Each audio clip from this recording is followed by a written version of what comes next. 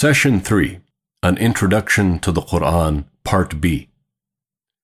Let's look at the Quran from a literature point of view. God wanted the Quran to be a miracle and a proof. It was sent as challenge for the non-believers. And if you wanted to challenge someone to prove superiority, you must challenge them in something they excel at. You cannot challenge a weak or disabled person in weightlifting. That will prove nothing. You have to challenge a weightlifter. So when the Quran came and challenged the Arabs in their own language and prevailed, it did not mean that the Arabs at that time were weak in the language arts. To the contrary, it is a testimony that they excelled and mastered their language at a high Shakespearean level. So when the Quran prevailed over them linguistically, it became a true triumph. The Arabs at the time of the Prophet, especially in the vicinity of Mecca, excelled in language arts. From poetry to storytelling and literature, they used to attract the best of the best. Fame and fortune came to those who mastered literature. So where did Muhammad, a resident of Mecca, stand among these poets and literature elites? Muhammad lived among Meccans for 40 years before he received the Quran and the message of Islam. During that time, he was virtually unknown in the circles of poetry and language arts.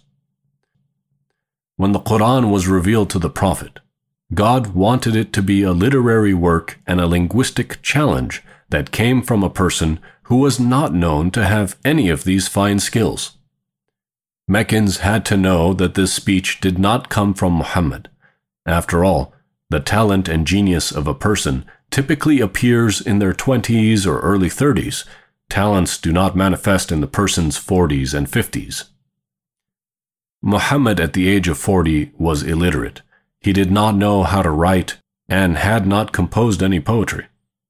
When all of a sudden he started reciting verses of the Quran that were revered by the elites of the poets and the masters of the language of his time, the question was, where did all of this come from?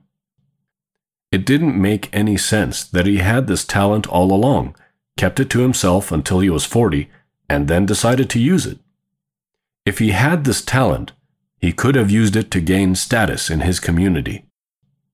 More importantly, he could not have known that he would live to be 40 in a society where many people died young. This had to mean that he never possessed this ability. Rather, the holy text was revealed to him. God teaches the Prophet to address this issue with the non-believers in the following verse. Say, "Had God so wished, I would not have recited it to you, nor would he have made it known to you. I lived among you for many years before it came. Will you not use your intellect?" Chapter 10, verse 16. Moreover, who would refuse to take the credit for such a great piece of work? The Prophet was offered all the credit for the Quran and all the glory that would come with it, but he declined as mentioned in the following verse. When our clear signs are recited to them, those who do not expect to meet us say, "Bring a Quran other than this one, or change it."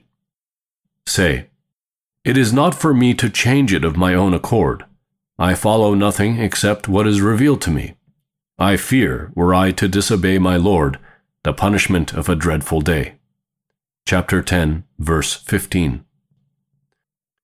People love to take credit for things they have done, and many even claim credit for things that they have not done. Here the Prophet was offered credit and said, "No, this is not from me." Prophet Muhammad, peace be upon him, always welcomed questions from believers and non-believers alike. However, if you research the companions of the Prophet, you will notice that none had asked him about verses in the Quran that did not carry any clear meaning, such as the verse Alif Lam Mim, ALM, or Ha Mim, HM. Perhaps more interestingly, no one of the non-believers who came to the Prophet with the purpose of debating and proving that his holy book was nonsense questioned these verses. How could the non-believers, despite their deep knowledge of the Arabic language, have missed such an opportunity to attack the Prophet. This cannot be unless, deep down, they understood the value of such speech. Even though they did not believe in the Quran, they did not find fault in these verses to use against the Prophet. Moreover, when the non-believers returned to their tribes, they instructed their followers not to listen to the Quran. They knew that those who truly listened will find sweetness in its words and experience its influence in their hearts and minds. If they truly believed that the Quran was worthless, they wouldn't mind who listened and who did not. The leaders of the non-believers took it a step further. They asked their followers to distract from the Quran while it was read. They understood that the Quran has true substance and deep influence.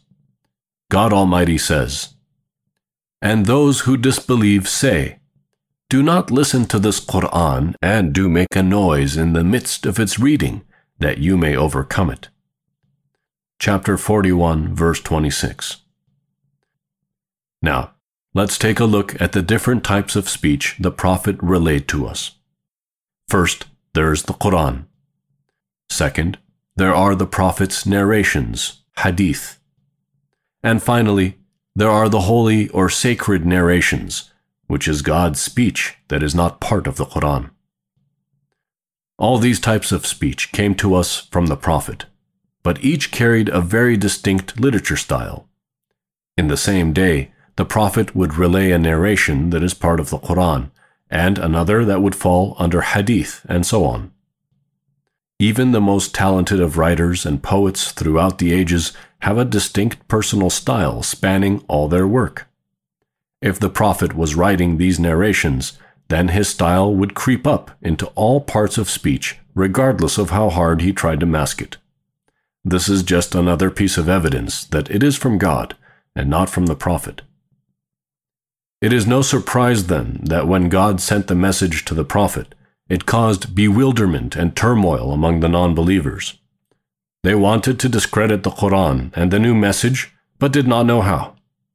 On some occasions, they accused the Prophet of sorcery and said that he was a magician, to which we say, if he was such a brilliant magician, how come he could not charm you? How come he could not affect you with his magic like he affected the others who believed in him? The fact that you are disbelieving is, in by itself, a proof that he is not a magician. On other occasions, the non-believers tried to claim that the Prophet was insane, and what he said was just crazy talk. So to answer that charge, let's take a minute and define insanity. It is for one to behave in a manner that does not make sense. An insane person acts irrationally and inappropriately in a social situation. However, the Prophet was well known in the entire community of Mecca for his great character and impeccable manners. Having good character and good manners, in essence behaving most properly, is the exact opposite of being insane. Having manners means that one acts appropriately and responds well to social situations. This was addressed by God in the following verses to answer those who alleged the Prophet's insanity. By the blessings of your Lord, you are not mad. You will have a wage which never fails. Indeed, you are truly vast in character. Chapter 68, verses 2 to 4. Ironically, even while the disbelievers were trying to discredit the Prophet and his message and accuse him of insanity, they used to trust him with their valuables when they traveled. He was one of a few people in Mecca in which Meccans trusted to leave their wealth and valuables with when they traveled. When things truly mattered to them, when it concerned them at a personal level, they trusted this man. The truth is, the disbelievers did not distrust the Prophet as a person, nor did they dislike the Quran. What they truly hated was the fact that such great work was not revealed to them, the elites. They could not stand that the message was revealed to someone else, an ordinary person not from their ranks.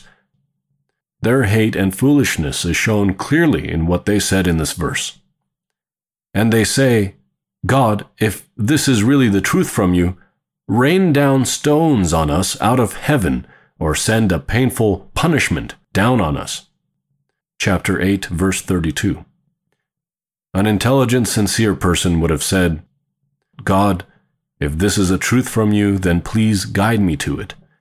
Instead, what they said was that if this is the truth, we would rather die than follow this man. And in another verse in the Quran, they say, why was this Quran not sent down to one of the great men of the two cities? Chapter 43, verse 31. They did not object to the Quran itself. They did not object to the message of the Quran. What the non-believers were most concerned with was the superficial issue of who the Quran was revealed to. They left behind the core of the matter, the true message.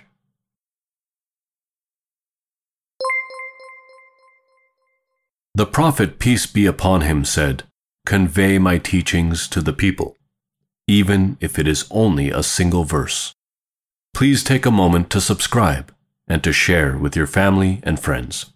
Visit us at www.qurangarden.com.